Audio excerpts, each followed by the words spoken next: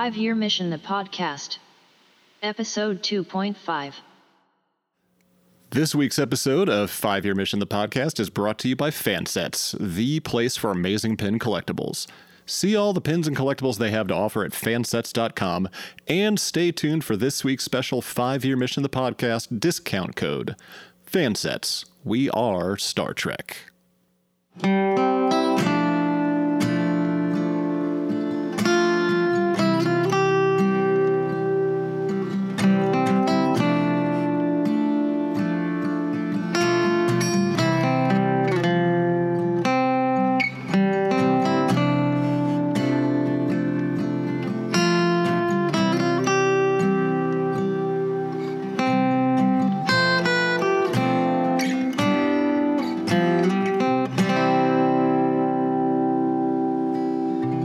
Welcome to a special supplemental kind of sort of episode. We're going to call it episode 2.5. Does that work for you?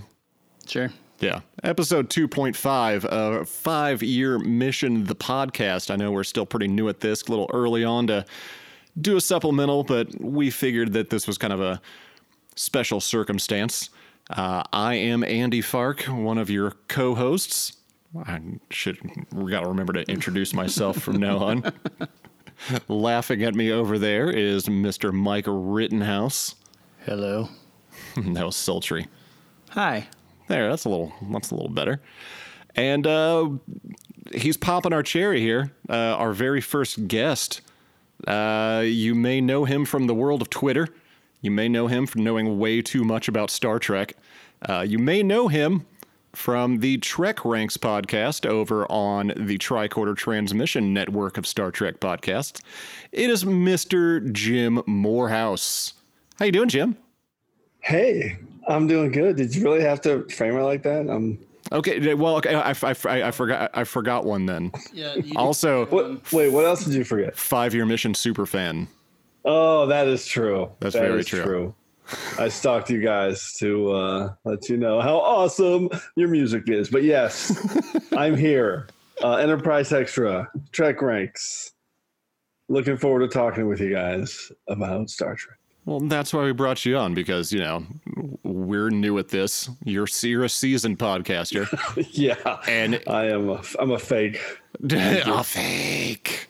Fake. And you know, just in case we start getting some facts wrong or the conversation lulls, I know you're going to have some Star Trek facts to pull out of your butt. That is exactly where they will come from. Yeah, that's kind of what I figured. I mean, I've seen you compete in some Star Trek trivia out in Vegas, and it was a sight to behold. It was pretty great. Our good buddy Adam Drozen beat me by like 2 points. It was awesome. Good times. So, Jim, obviously Andy and I have been guests on Trek Ranks, and we know all about it, but why don't you tell anybody listening who has not heard of it what it is? I will definitely tell everybody. So Trek Ranks is a podcast about all the reasons that we love Star Trek. And we use ranks as kind of our crutch just to have a fun conversation about Star Trek. So we pick all these out there topics. Some are not out there. Some are normal. Some are crazy. And we bring on some guests and we rank our top 5. But it's not really about the ranks. It's just about an excuse to talk about Star Trek. So no arguing, no nitpicking. We cover it all, TOS, all the way through to Discovery and the Kelvin timeline. And we love it all. Star Trek. Especially the animated series, right? And the animated series Lower Decks, which is coming and looks awesome. Oh, yeah, I can't wait for Lower Decks. Since we're not on Trek Ranks, I can speak more freely that I'm not a big fan of the animated series. Well, we are well aware of this. I think that's obvious on Trek Ranks as well, Jim. I try to talk around it a little bit because I don't want to get into all that. We try to be positive. We're always positive. All of our topics at Trek Ranks are our favorites. We don't talk about our worst or the any kind of negative list. The That's what we least do. favorites, yeah. Yeah, there's a little too much. Listen, we can snark as good as anybody. Oh, But absolutely. there's a little too much snark out there in terms of all these podcasts where all they end up doing is talking about all the things that they didn't like or the nitpick. And I'm over it. So I just want to have a podcast that talks about the things that we like and appreciate. Yeah, we are going to stay as far away from podcasters and vloggers like and things like that. So Yeah, it's way too much of that crap out there. we are not going to go down that road. And before this podcast ends, before you guys are done, you're gonna love Voyager. That's what's gonna happen. Okay, all right. Don't go there. That's a tall order, Morehouse. Yeah, you and I are very similar, Jim, whereas Yes. we love it all, from the good to the bad. Fark is not as forgiving. No. No. No, he'll come around on Voyager though. He Come around. recently admitted to me that there are characters on Voyager that he really likes. Yeah, characters. I didn't say episodes.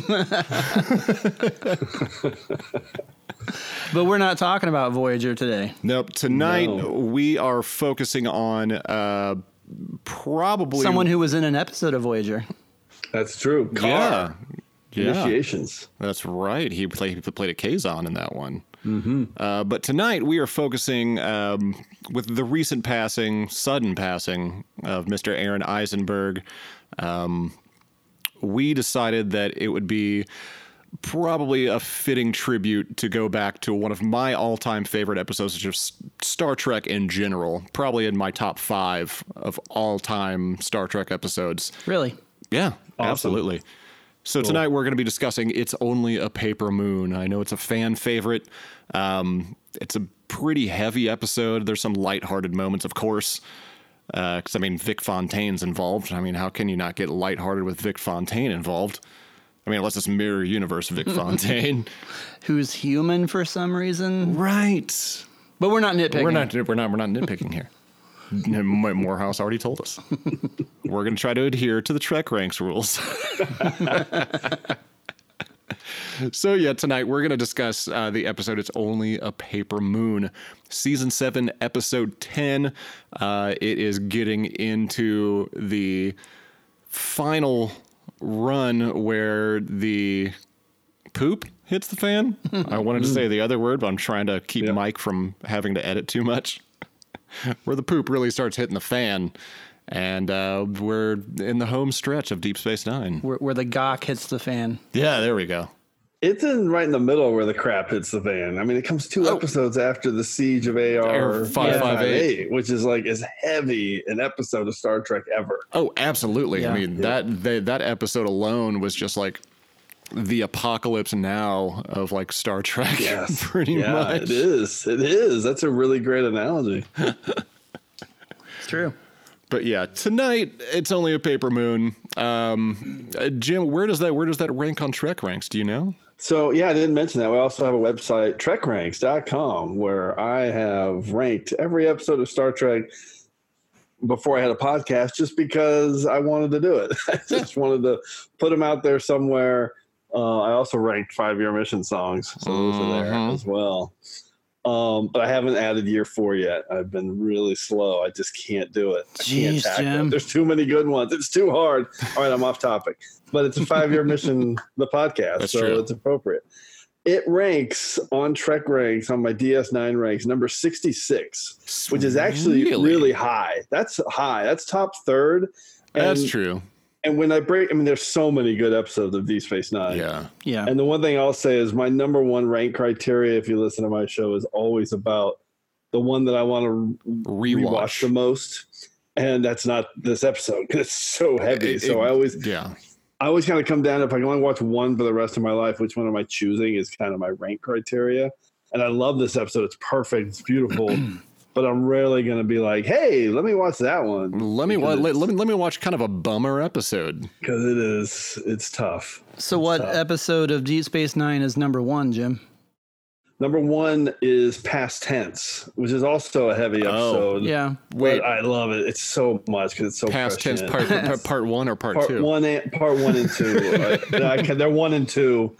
And number 3 is, of course, I love that we could see you on video, just like just beating yourself up right now. It's funny because I always conflate these two titles. In the Pale Moonlight. Okay. No, it's not Come Along Home. No, Move Along Home is a little bit lower. But yeah, it's anyway. It's number 66, but that's still a solid A in my book. Oh yeah, absolutely. And yeah, it's an amazing episode. If I were to rank all of the Deep Space Nine episodes, this episode would probably be in around the same place for me, I think. Yeah, and that's one of the things that's one of the reasons I did this, because I'm the kind of guy that when an episode came on, I'd be like, oh, this is top 5. My wife's like, you say that about every freaking episode. Well, apparently for Andy, it is. It is.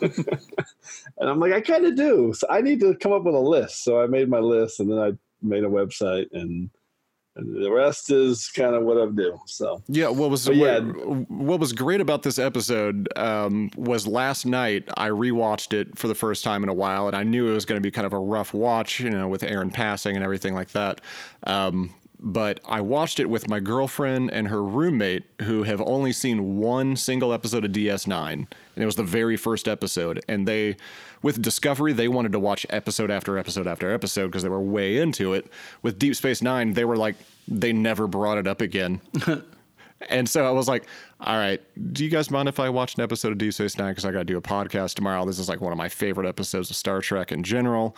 And they were like, yeah, sure. Okay. We'll do that. And they weren't too enthused by it. By the end, they were like, all right, where did you say that Deep Space Nine truly got good? Yeah. So now they want to go back through and just basically have me explain the first 2 seasons of Deep Space Nine so they can get into it.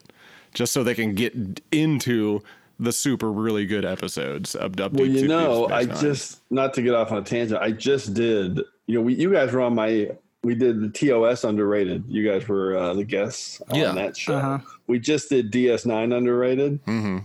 And I chose all of season 2 as my underrated because there's so many good episodes there. You can find a few in there. Oh, yeah. Yeah. Like, anyway. For sure. Off on a tangent. But yeah, I would start them in there. I mean, the trilogy at the beginning of that is incredible. So that's the Circle, right? Yeah, the Circle trilogy. Yeah. Mm-hmm. So, but that's cool. So they loved it when they watched it. Yeah. By the end, they were like, they just wanted more. And I was like, but no, you got to think this isn't the original Dax, and this Cisco obviously has his head shaved and the goatee, and that's when he truly started kicking ass in the series in general. All of the characters are fully developed at that point. Yeah, like Nog has already joined Starfleet. Rom is for a while. For like 3 seasons. Yeah, exactly. And like Rom has left Quarks, and he's on his own career path. He's married to Lita. Cassidy Yates is in the mix. A.K.A. Nog's Moogie. Lita, I mean, not Cassidy Yates. Right. Right. Yeah. I mean, this episode is hitting on all cylinders on that level in terms of the characters. Yeah. One of the things I noticed in my rewatch, I always forget about this scene, and I made a note of it because it's going to be in a future episode of Trek Ranks, a topic we're looking at. But that moment where they're all trashing all of Bashir's holodeck program. Yeah. He's just like, hey, sitting right here. Not like that stupid Alamo program. Hey. Or that Viking program. Hey. That is a confident show and character and writing. It's so good when they pull that off. Yeah. But yeah, I thought this episode in particular, it was like basically the continuation of, is it the Siege of AR-558? Correct, yeah. Yeah, I couldn't remember the very first part of it. Which is only it's like 2 episodes before this, so it's basically almost a 2-parter. Almost a 2-parter, literally back to back. They have these. It's pretty impressive. Yeah, so like Rom returns from Starfleet Medical, and obviously everyone's very happy to see him. Nog, you mean? Yeah, Nog. Did I say Rom? You said Rom. Man, I'm probably gonna do that a couple times.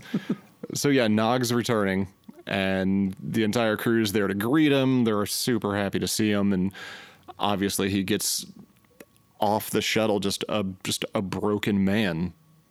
and they were expecting like a happy homecoming and everything. That's kind of what they wanted, but they didn't know what they were getting as soon as he was getting off that shuttle. Yeah, I'll say my first thought right at the beginning was during that scene, because you already know how emotional this episode already is. Yeah. And now, you're watching it realizing that, Aaron Eisenberg is no longer with us. And I mean, it's really, really hard. Yeah. Like immediately when he came on screen last night, when I was rewatching this, I started tearing up. My girlfriend noticed and she just had held my hand.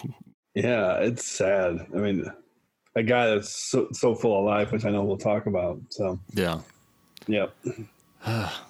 Yeah. This is, as the episode goes on, he basically chooses to just kind of hide himself away and just basically immerse himself in his depression. And I mean, I don't know how many people that are listening to this know about this, but I had a severe bout of depression like 2 years ago, year and a half, something like that. It lasted for a while, but yeah. A year and a half ago was definitely in the heart of it. Yeah. Yeah. And like especially going back and rewatching this episode, like I saw myself in Nog so much, just like basically just wanting to be alone. I had like a couple coping mechanisms where like if I didn't have it, like I couldn't function. And like if anybody tried to talk to me about my problems that wasn't like a counselor that I was going to specifically, I would just kind of shut down and just be like, I don't want to talk about this. I'm focusing on myself and this is how I'm healing right now. And so it was just interesting to see like Star Trek tackling like mental health issues like that, especially back in the 90s. Right. It wasn't really like a big thing at the time where people would like openly talk about their feelings unless they were just some stupid new age hippie. Or if they dealt with it, it was on a very different level than that episode. It would be like this episode represented from his point of view, like how it really is for people, in a way, whereas, a lot of shows, even Star Trek, would deal with people with mental health issues and it would be like a problem to solve, like... Right, exactly. And it would be more about the crew trying to help this individual that we just met for the first time in this episode or something, not a character that we've known for 7 years. Exactly, and we watched grow up at that. I mean, that was just ridiculous, like thinking back to like how we initially found Nog the first time when he was like helping somebody like rob stuff off the promenade. And then here he is, just this broken man coming back from recovering from a war wound and just going through like severe depression and PTSD. And speaking of that, one of the things I was thinking about in the last couple of days about Nog is, and this is something I've always kind of felt about that character, is there are not very many characters in Star Trek who have grown and changed as much as he did. And I would say Deep Space Nine in general, like all of those characters really grew way more than any of the other shows. Yeah. And Nog especially, like you just said, he went from being a kid getting arrested to, being a hero. Yeah, and just being like in Starfleet and on the verge of becoming a captain, basically. Like that was his career goal, like towards the end. And it wasn't overnight either. Like it wasn't like, we saw him in a couple episodes and then suddenly he became like this major player. Like it was over the course of the series.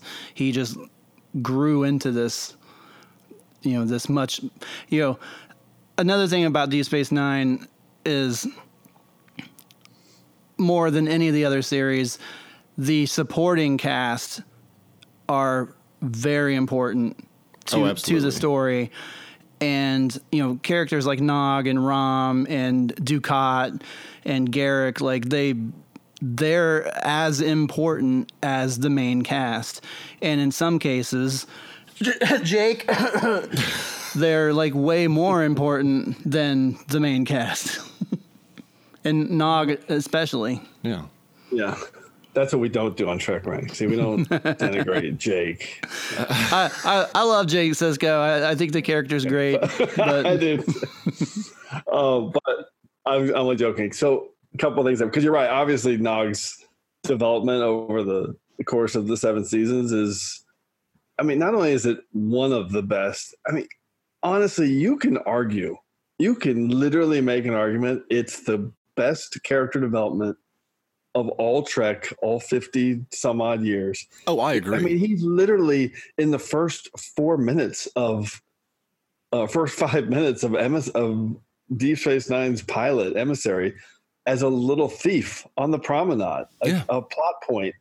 And what he went on to become through 7 seasons as a character that they started in that way, it's absolutely mind-blowing to me that this little throwaway moment at the beginning of Emissary resonates all the way through all 7 seasons. Absolutely amazing. And we did an episode, one of our first kind of out there topics was top 5, or not standard topics, was top 5 DS9 recurring characters. Mm-hmm. And all of our guests on that show obviously picked Nog in the top because. Oh, so there were some crossover picks. So, I mean, for sure. I mean, this guy, as a recurring character, he is unparalleled other than maybe Garrick. Oh, Garrick, absolutely. Yeah. Yeah. Yeah. I mean, and just think of what we could have had with season 8, like what we saw with in the What We Left Behind Deep Space Nine documentary. God. Yeah. That stuff is, I've said it many times. One of my favorite part of that whole documentary was all the season 8 storytelling stuff. Yeah. And it was tragic that was the very first scene that we saw them storyboarding was Nog coming back. Let's kill Nog. Yeah, immediately. Tragic, but also shows you the importance of Nog. That exactly. A guy like Ira Steven Behr, who's never gonna take the easy way. He's always gonna give you the gut punch. And I love it because he has a moment during that season 8 thought process. He's like, "Hey, this is Deep Space Nine. What did you expect, man? Welcome back. We're killing Nog." So, well, I loved. Well, Aaron is fantastic all throughout that documentary, but his reaction to when they're going through that storyboard and they cut back to him in an interview form, he's like, "F you, Ira."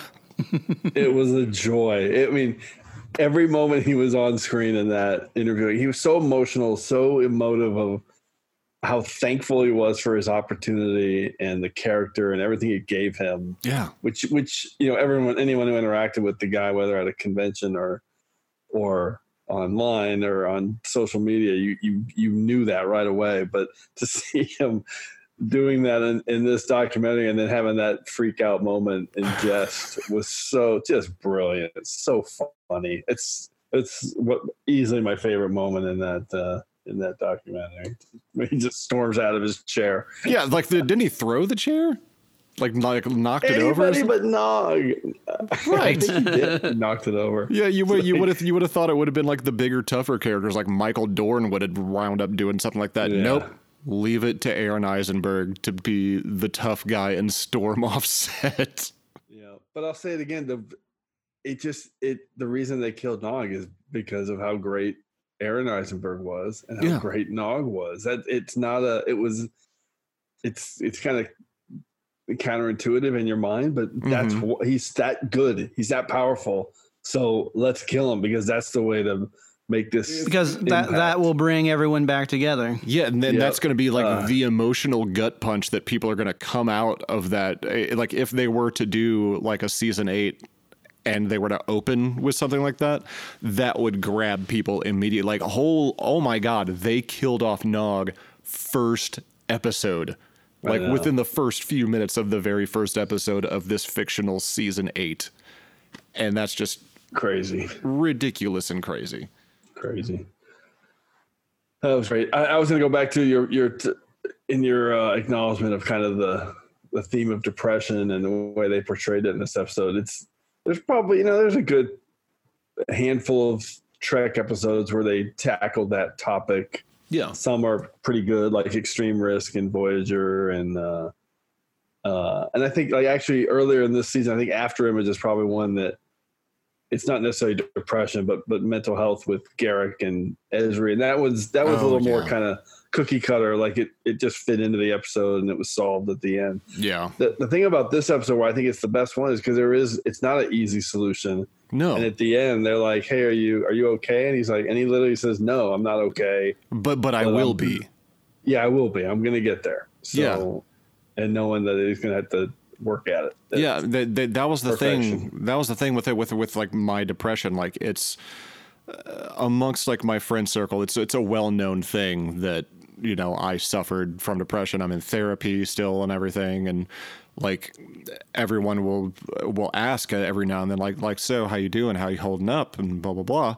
It's like, oh, I'm doing okay, and they're like, oh, do you need to talk about it? It's like, no, I already have somebody for that, but you know, I'm going to be okay. You know, eventually I will be okay. I mean, I still have my moments, obviously, and anybody that suffers from depression is obviously going to have it come back every now and then. But I mean, to have a character like Nog go through the things that he went through, especially like the road that he took to recovery once he got back on Deep Space Nine, I thought that was just a really good coping mechanism, and it just kind of helped him kind of get through all like the psychosomatic things, but then also learning how to cope with day-to-day life, like realizing, yeah, he's going to have his ups and downs, but eventually, you know, he's going to be able to deal with it, and life is going to go on. I think, what was the quote I wrote down from Vic Fontaine, which, I mean, Vic Fontaine, I want Vic Fontaine to be my therapist. Basically, For sure. because he did a fantastic job. He's a hologram, but still somehow he was able to reach Nog more than like a ship's counselor like Ezri was able to do. Because his quote was, "You got to play the cards life deals you. Sometimes you win, sometimes you lose, but at least you're in the game." Ah, yeah, that's so good. And that's just like one of those like Stuart Smalley kind of "you're good enough, you're smart enough, and gosh darn it, people like you" type daily affirmations that I kind of want to write on my mirror and like chapstick, just so when the mirror fogs up, like that's what I read every day. It really is such a smart sentiment. It makes so much sense. I love it. No, it absolutely does. What I truly loved is that, especially with Ezri, because I mean, so many people were down on the character of Ezri when she first premiered, because, you know, it's a new Dax, it's not Jadzia anymore, and everybody was kind of down on this brand new character. And I think in this especially looking back on and rewatching this episode, realizing how much respect I had for her, because she was initially really trying way too hard, and then just kind of reading that Nog didn't want to talk, and then once he got the idea to go and live in the holosuite with Vic, she was like, I don't know about this, blah blah blah, and then she came back and was like, nope, it's time for him to leave the holosuite. This is too much. Your family misses you, your crew misses you, and this is not going to be good for you in the end. And then Vic kind of talks her out of it, and then obviously Nog talks her out of it too, using the same talking points as Vic. But she was just so hands off. She was like, okay, I see you're making progress. This is obviously helping. So I'm going to step back, let you do you, and let you keep going, because it's obviously you're making progress. I don't agree with it, but I'm going to let you keep going down this road. Correct assessment. I like Ezri. I mean, she's a great character. There's really no anyone that can't see that is not looking hard enough. Actually, in several ways, I like Ezri better than Jadzia. Really? Yeah. How I mean, so? it's not that I dislike Jadzia. Oh, in any no. way. Absolutely. We would fight if you said you dislike Jadzia. I mean, probably the number one reason Yes. that I like Ezri better than Jadzia is Nicole DeBoer. She is cool. Well, they're both cool. Come on, I mean, You can't rank Oh wait, I did rank characters. I was gonna say all 42 of them on character ranks at Trek Ranks. Oh my god! And I'm pretty sure Dax is in Jadzia is in my top 10, and I think Ezri's in the 20s. But I love Ezri. I love Ezri. and like you were saying about Vic Fontaine, Fark, as an analyst or a therapist, oh my God, he would be the best in this whole episode. I always say this, and that's a broken record, but the fact that they introduced this character and he works so well at the end of season 6 of this jam-packed show with everything else, so much else going on. Yeah. And he worked so perfectly is nothing short of a miracle. That's Ira Stephen Bear, man, that he can pull off a character like this and make him so beloved. What's hilarious to me is that there are so many people that are like that just completely dislike the character of Vic Fontaine, and also like holodeck episodes. I like holodeck episodes. Oh no, I do too. I'm not a huge fan of Vic, but I don't hate him. Interesting. I haven't met that many people that don't like him. Why? What's your? You got any issue there, Mike? What's not really an issue. I mean, I don't know. I guess I don't find the character that compelling. Yeah. I don't know. I mean, like not even with this episode. Like, how he's like basically sentient. This is probably his best episode. Oh yeah, obviously. And I mean the episode. What is it? Bada bing. Bada bing, bada boom. Is that or bada boom, bada bing? I mean that episode's fun. Bang, that's right. Yeah, that episode's fun, but the heist episode. But I mean, overall, I mean, the character's just he's not that interesting to me. Well, I love him, and I think, but obviously in this episode it works so well with him. I mean, James Darren and Aaron Eisenberg so good together. What I was explaining to my girlfriend last night, I was like, yeah, James Darren, the guy playing Vic Fontaine, he still looks exactly the same. He does. Right. Like he's like one of those guys that's basically been like in his like early 60s his whole life. Right. Like basically like a kind of like a Steve Martin. Yeah. Where he's just always looked old. It's classic. And the fact that he was, right there with the Rat Pack, and this character's talking about Sammy and Frank and the whole bit. It's just, I always love that. Really smart. All right. Well, I was going to ask you guys, and beyond this episode, this is such a Trek Ranks question, but what are your guys' favorite other Nog episodes? Oh, good question. Obviously, the season. The Siege of AR-558. Yeah, that is just because I mean it obviously leads into It's Only a Paper Moon.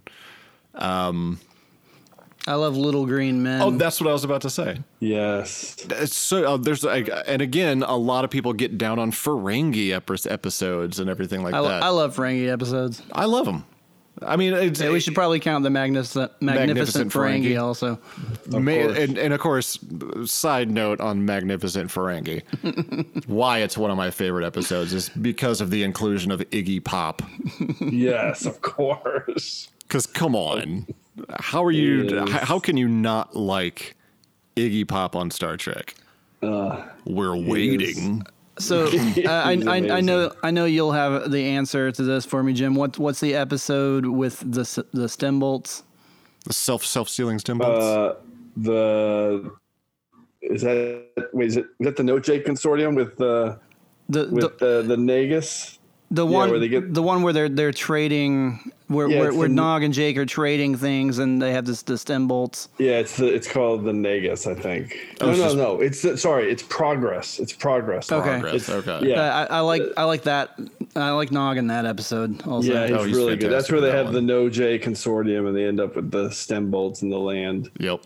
Sorry, I was thinking the Nagus because that's the amazing episode, which I was going to bring up. That amazing scene where Jake is teaching Nog to read when Sisko is kind of like not sure of Nog.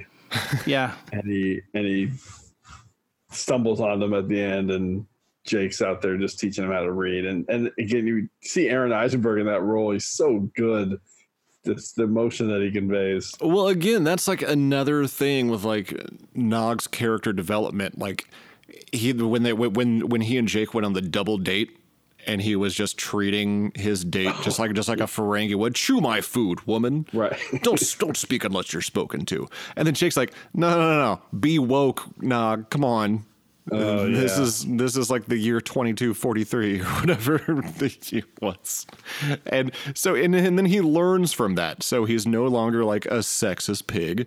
You mean like 23? Yeah, I did. 23, what is it? 60 something? 63, 67 something. Yeah, something like that. We got to get nerdy on you here. Oh God. Corrections and redactions. Good correction. Oh wait, because that's in the very first episode, isn't it? Because they have like the weird little Star Wars scroll in the first episode of Deep Space Nine, like the year is 20 blah blah blah blah blah, and Jean-Luc Picard had just recently been assimilated by the Borg and all that stuff, and yeah, and then they show like the Battle of Wolf 359, and it's a dark time for the Empire. I just remembered you guys were on top 5 comedy episodes too, and we talked about Little Green Men and Magnificent Ferengi. And Magnificent Ferengi. That was one of my choices. Wait, I was gonna say, I was like, I don't remember. Oh, Fark wasn't on that. Yeah, one? No, that was just me. Where was I, Morehouse? I don't know. Oh, you were on the Klingon episode, right? Yes. Yes. Okay. Yeah, that's right. Was it Klingons or just plain Worf episodes? No, it was Klingon. It was Klingon. Klingons. We haven't done Worf yet. So, do you have a Trek Ranks episode that is top 5 Nog episodes? No, but actually, a bunch of people reached out to me and were like, "Oh, you totally should do it," and they're right. So, yeah, I'm adding it to our fall schedule. We'll probably be doing it in the next few weeks and have it out in probably early November. Well, we will gladly come on that episode. Yeah, everybody wants to be on that one. I might even listen to it. Well, who's don't do that. Who's more important here, Morehouse? And remember, we can see you right now. You guys are? Yeah, exactly. I'll just take a copy of this tape and then I make a Trek Rank. Oh, it's not going to be any fun for anybody to listen to it again. Well, you of course know you're going to have to pay us residuals for using clips from this episode, right? Royalties. This is why it's going to be a brand new episode. So you've been to a lot of conventions, especially the Las Vegas convention, Jim. I have many times. So have you crossed paths with Aaron? So it's funny. I don't do a lot of interaction with the cast. I don't really get autographs or photo shoots or anything like that. Which actually surprises me that you don't at least just like interact with them more. Yeah, it just doesn't happen that naturally. It just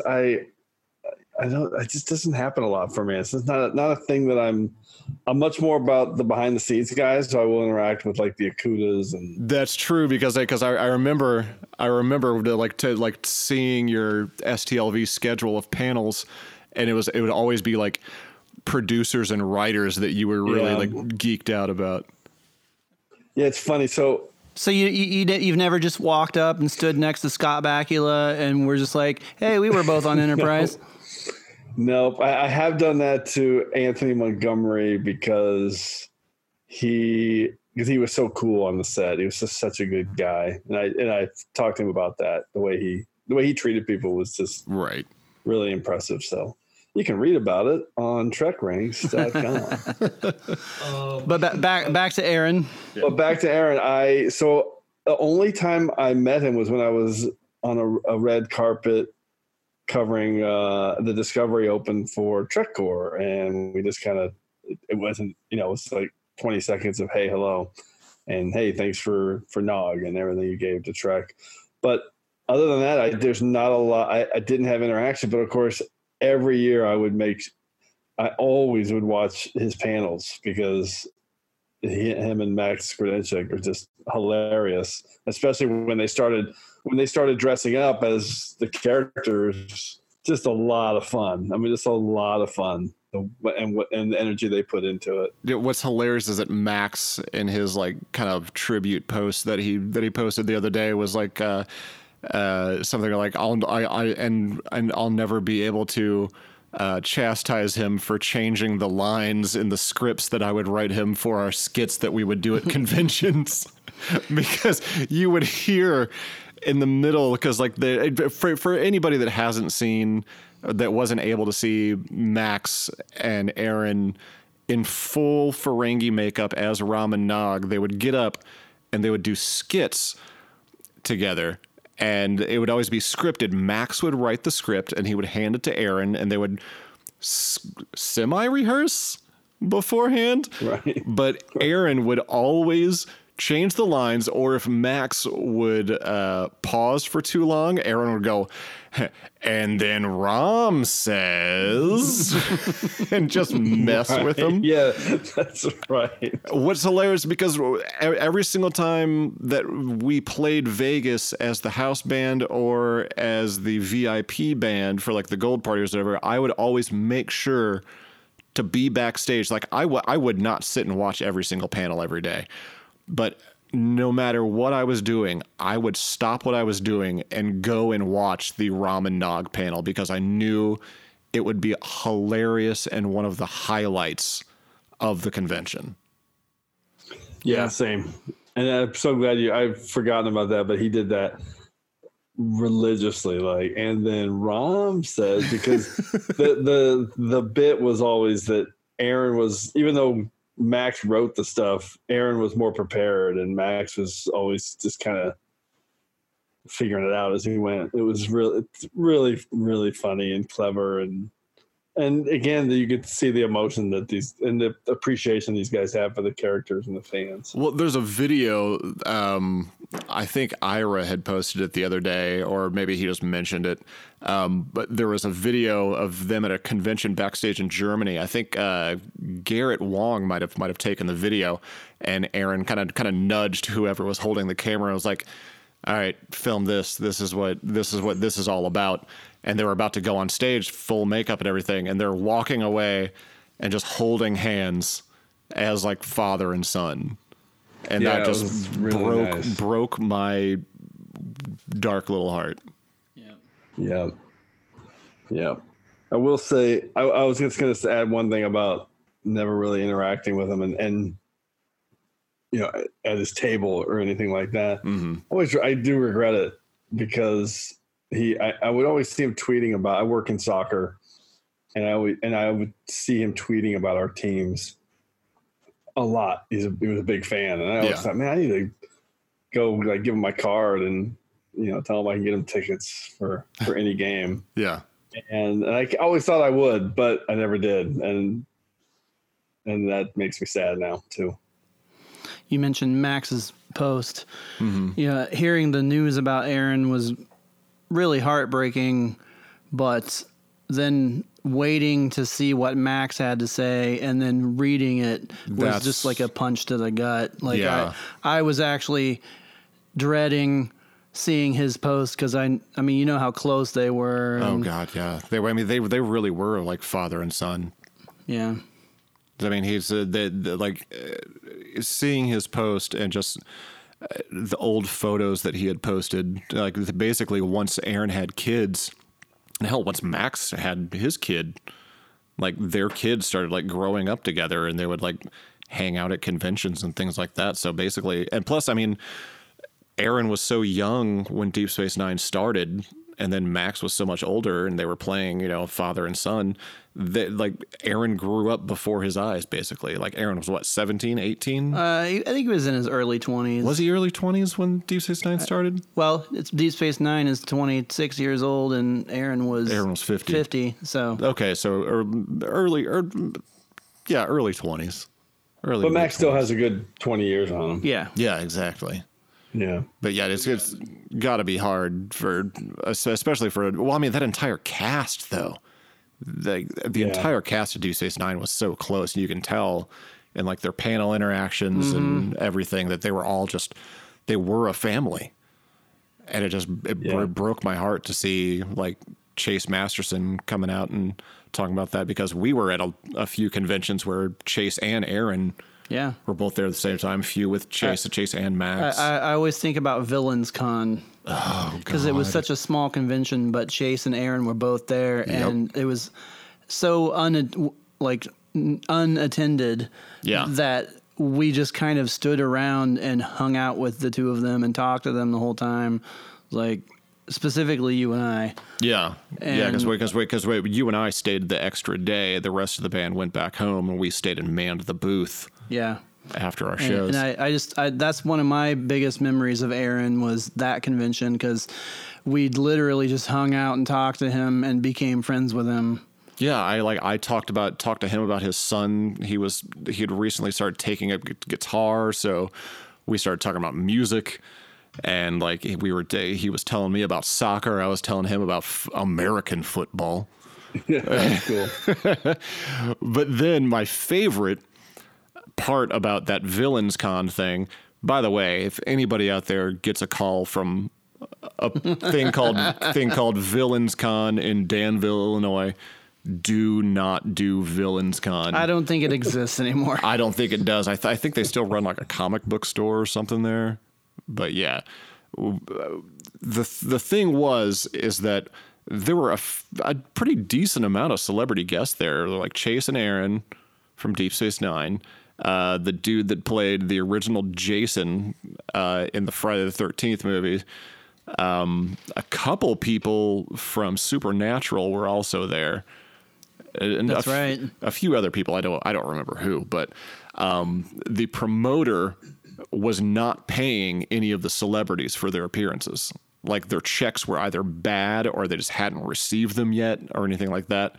And so Mike and I, on our final day, we were literally chasing the promoter around the entire convention. It took place in this weird little like farm league, like hockey arena, like in between seasons. It was the weirdest thing ever. They put us up in like the grossest hotel in the world.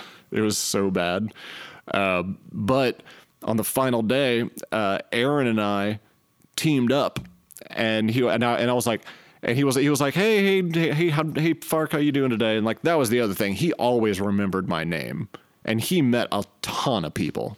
Always remembered my name. You have a memorable name. I do have a pretty memorable name. Max knows your name too. Max definitely knows my name. That's another story. Yeah. But yeah, ran into Aaron. He was like, hey, Fark, how you doing? I was like, oh, just got up, had breakfast, trying to figure out how to get paid. And he goes, wait, you haven't been paid either? And I was like, wait, no, are you serious that the celebrities haven't been paid, but the Star Trek band hasn't been paid either? And he was like, no, and everybody is pissed. And he started using some pretty colorful language, and I was like, I'll tell you what, you keep an eye out for him. We'll keep an eye out for him. We'll do a little more legwork since you're probably a little more attached to your booth than we are. And as soon as we find him, we will send him your way. And sure enough, we finally found the guy, and he ended up writing us a post-dated check for our appearance, which I know was nothing near what the celebrities were being paid. Right. Like, we were small potatoes, like, money-wise compared to everybody else that was there. But I pointed over at Aaron's booth, and I go, that guy is looking for you. And Aaron and I locked eyes, and Aaron just flips this dude the bird, and then I love it. flips the promoter the bird, and as he's still flipping the bird with his other hand, starts doing a come here motion with his other index finger. And it was the funniest thing. And of course, I look over, and Chase Masterson's booth was like right next to his, and she is over there cracking up. It was one of the funniest moments, and that's just a great memory of Aaron for me, because I mean, just seeing him on Twitter and on Facebook, and he would interact with everybody. Yeah, and he was always just so gracious, and anybody that wanted to talk Star Trek with him, he would love to talk Star Trek with them. Anybody that wanted to talk sports with him, he'd talk sports. Wanted to talk music, he'd talk music with you. But he always had a hug and a joke and his laugh was just infectious. Always smiling. Smiling, and then apparently always cold. Yeah. Every single time I saw him, he'd either have on like a flannel or a jacket and fingerless gloves, like fingerless mittens. My other biggest memory is the first year we were in Vegas, because his booth was right by ours. Oh, that's right. And so we kind of talked to him a little bit back and forth throughout the whole weekend from our booth. I know. I remember leaving our booth a couple times, and we'd ask him to watch our booth while we're gone. You're not doing anything, are you? Can you just keep watch our booth while we're gone? He's such a nice guy. So, I mean, so funny. I love the way you describe it, because his energy is so good on the screen and off, the way he interacts with people, and knowing that the colorful metaphors were being used freely, just makes me love him even more.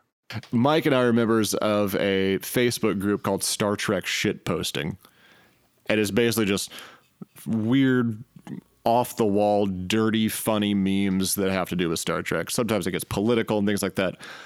Eventually, Aaron joined the group, and people lost their minds. They were like, oh my God, there's an actual Star Trek celebrity in this group right now. So every single time like somebody would make a Nog meme, Aaron would immediately get posted. He would either heart react or laugh react or whatever, and sometimes comment.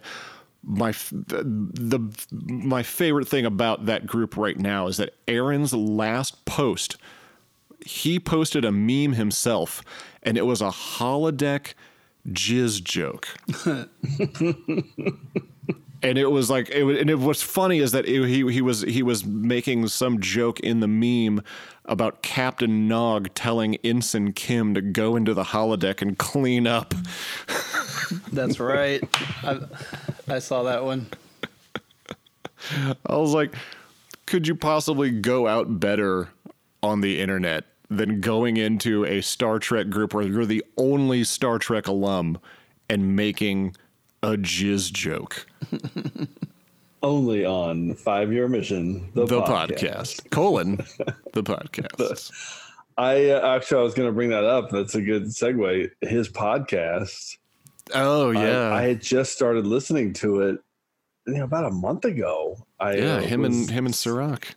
Yeah, starting the Seventh Rule. I started getting around to it just to kind of see what it was going to be like, and it was really good, interesting, because they got into some of the analysts and the experts. Some of the analyzation of the episode I didn't care as much about, but what they would do is tell these stories on set, things that happened to them and directors they dealt with, and who was kind of annoying and who was easy to work with.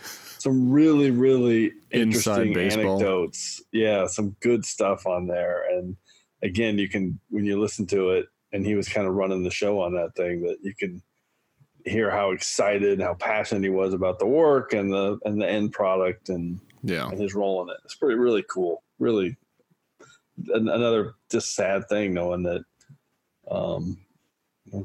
that's another thing that's not going to be out there, anymore. Well, our hearts definitely go out to his whole family, especially Melissa, his wife, and Nicholas and Christopher, his sons. I know it was highly unexpected, and we're all going to miss him. His energy and his sense of humor and just his general love of the fans. For sure. It's hard enough when we lose one of like the TOS people. Yeah. But I mean, they're all in their like 80s and 90s, so it's not as much of a shock. Right. It's not as surprising as this, and so to lose someone at that young of an age is. Well, somebody pointed out earlier, it's like everybody was just insanely bummed and sad and depressed when like Leonard Nimoy passed away. Mm-hmm. Right. And I mean, obviously he was Spock. He was probably the most iconic person to ever appear on Star Trek. And he is Star Trek. Leonard Nimoy is Star Trek. I almost said was, but he is Star Trek. Yeah. But this was kind of a bigger loss. Like somebody pointed out, it's like, I don't remember people losing their minds this much when Leonard Nimoy died. And I think it's because it was in a way more recent iteration of Star Trek. And plus, Leonard Nimoy, as much as he was beloved, like he didn't get the interaction with the fans that Aaron Eisenberg did. Like Aaron wasn't like... Aaron was well known in the Star Trek universe, but he wasn't on the level of like being mobbed like a Leonard Nimoy or a Shatner or a Mulgrew would be, or anything like that. But I mean, the guy's booth was next to 5-Year Mission. Yeah, you know. Yeah. I mean, because like with like a lot of the bigger stars, like their interaction with the fans are more like, oh, good, glad you could come out. Here's my autograph. Oh, come in here and pose for this picture for like 20 seconds, and then that's it. Yeah. People would come to Aaron's booth, someone like Max's booth or Garrett's booth or something along those lines, and you would have conversations. Yeah. You would get to know these people at multiple conventions or after hours in the bars or a restaurant or whatever. Not just the one time. Like when you come back later that day, they remember you, or when you come back, the next day or at the next convention, even like they remember you because they have these real connections with people rather than these 20-second quick little hitters. Yeah. No, not to knock the people who are that popular and they don't have the time to interact that much. I mean, it's not necessarily their fault. It's excusable and understandable. Yeah. That they can't make that kind of time for people. But Aaron was just insanely personable and things like that. So in the future, if you are one to attend conventions, if you have a favorite that isn't one of like the more like top tier actors that you see at a booth all day long and they're just interacting with fans, make sure you go up and at least just introduce yourself, tell them you enjoy their work, because you never know like what kind of relationship you're going to be able to form with that person, if at all. But I mean, you just never know. I mean, it's and like Jim said, he regrets not like striking up a conversation or just introducing himself, because you never know when a case like this might come up. I always thought that I would at some point. I was I didn't catch him this year, I'll do it next year. So it's sad. And one of the things I was thinking about when this news hit and you start reading about it and hearing about it, and obviously, most people that are fans of it understand kind of what he's gone through in his life with his dialysis and being born with one kidney. And then it kind of hits you like, man, a guy lived with this his whole life. Like he was this kind of danger was probably something that from our perspective or my perspective, you would take for granted, but I'm sure he lived with it every day, knowing that he needed to live life to the fullest in a way because of his health and the fact that, this kind of thing could happen at a young age. He's 50 years old. So, which is why I think he was just still so passionate to the end. I mean, like in the What We Left Behind documentary, just seeing him break down in tears, especially in like that extended interview that so good that they released today. Yeah. Like I was at work and I watched that. I was just like, I'll just pop over and watch this. Maybe it'll be like a little lighthearted thing. Nope. He broke down in tears. I started cutting onions right there at my desk. Same. It was ridiculous. Yeah, I did the same when I watched it. It was great. And the last thing I want to say is just to give him the credit and appreciation for how good the work was. Especially behind prosthetics. Nog wasn't that character just because of what was on the page. I mean, he was Nog. He made it an incredible performance, incredible what he brought to it on and off the screen, and his work, should be celebrated because it's so impressive. Yeah, absolutely. Yeah. With that, we will wrap up this episode of 5-Year Mission, the podcast, episode 2.5. We will be back next week with episode 3. I'd like to thank Mr. Jim Morehouse. Jim, how can people get in contact with you if they want to get in contact with you? People can find me on Twitter talking about Star Trek at Enterprise Extra or at Trek Ranks. Check out the Trek Ranks podcast, trekranks.com. All of your podcast apps. I don't know how to sell it. Does that sound right? Okay. That sounds All right. Yeah, it's just a show. We talk about Star Trek. That's it. Yeah, no. We've been on there a few times. And you know what? Here's another thing. Check out this band 5 Year Mission. What? These guys, awesome. Love their music. Not a parody band.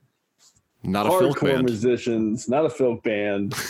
But you probably already know that if you made it through episode 2.5 of the 5 Year Mission. No, of 5 Year Mission, the podcast. There you go. And also right now you can go to StarTrek.com and there are currently 2 articles up about us. Oh my God. Oh, that's right. Those articles were awesome. That guy did a great job. Yeah, he was fun to talk to, but we are not going to get into that. Go to StarTrek.com, look up 5 Year Mission. There's one called The World's Most Prolific Star Trek Band embarks on their final mission, which, let's clear that up right here on the podcast. It is not our final mission. We are moving on as a band. We are not done. We're just done with TOS. It's our final TOS album. Year 5, which, by the way, you guys really should be working on right now. So let's get this over with. So we can... Patrick already has 2 songs written for it. Yes! Maybe 3. Maybe 3. All right. But anyway, we will see you next time on 5 Year Mission, the podcast. Make sure to go over to trekranks.com, listen to Jim rank some things about Star Trek. We'll see you guys next time.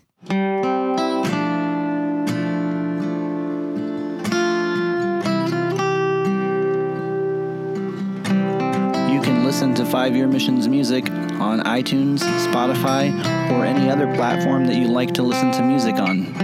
For more information on 5 Year Mission, visit 5yearmission.net or email us at 5yearmissionband@gmail.com.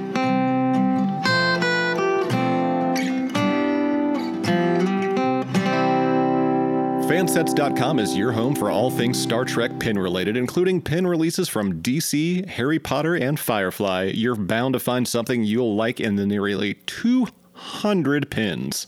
Fansets is currently offering a super limited amount of Brent Spiner and Doug Jones autographed pins. These are almost sold out, and these are also not machine replicated, and both come with a certificate of authenticity. Also, brand spanking new this month, new pins featuring Captain Janeway, Luther Sloan, Major Harris, the Mako logo from Enterprise, Travis Mayweather, Commander Nhan, and Michael Burnham. And as an added bonus, listeners can get 15% off their entire order at fansets.com through our special discount code. Simply enter the word NOG at checkout, all caps, N-O-G, NOG, in honor of Mr. Aaron Eisenberg. Fansets. We are Star Trek, and we thank Fansets for sponsoring this week's episode.